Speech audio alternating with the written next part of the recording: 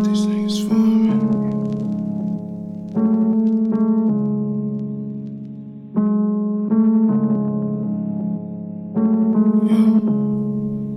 Playing with these niggas for me. Well, these niggas think I'm fucking joking or something.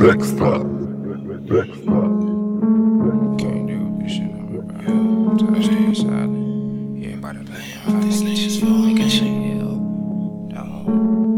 No, nigga, don't. Don't do nothing, be cool, be safe. Yo, keep my name out your motherfucking mouth. That's what you're talking about. You don't wanna have to do that shit. You don't wanna have to deal with it. Yeah. Keep my name out your motherfucking mouth. That's what I'm talking about. You don't wanna do that shit. You don't wanna have to deal with this. Look, I'm laughing at these niggas talking shit to them. Cause every time a nigga step, niggas dip moving. And I ain't invincible, nigga, I ain't Luke Cage. I just know who you are, nigga, and you fake. Look, oh shit, damn, exposed them. Somebody performed the homily, damn, she chosen. Room full of different sounds, onomatopoeia. I don't wanna be a nigga, fuck it, I don't wanna be a neither. But hold up, what you got up on my 40, bro? I'm the bullies of the bullies, you bully get bullied, bro. Tell me what's up under your hoodie, what you got, what's goody? I don't think you really running that footy, cause I saw you from across the way.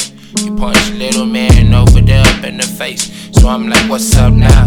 I'm your own size. What you wanna do, nigga? These are grown eyes, yeah. Now run over to your mama and tell her what you did. And I'ma follow behind you and punch you right up in your shit. Cause I know you gon' lie, I know you about to lie to this bitch. Now me and my mama dealing with the cops with the shit.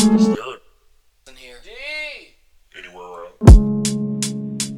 Really, this 10-year-old kid, this is Derek. Derek, I heard you had a fight earlier. Tell me about that.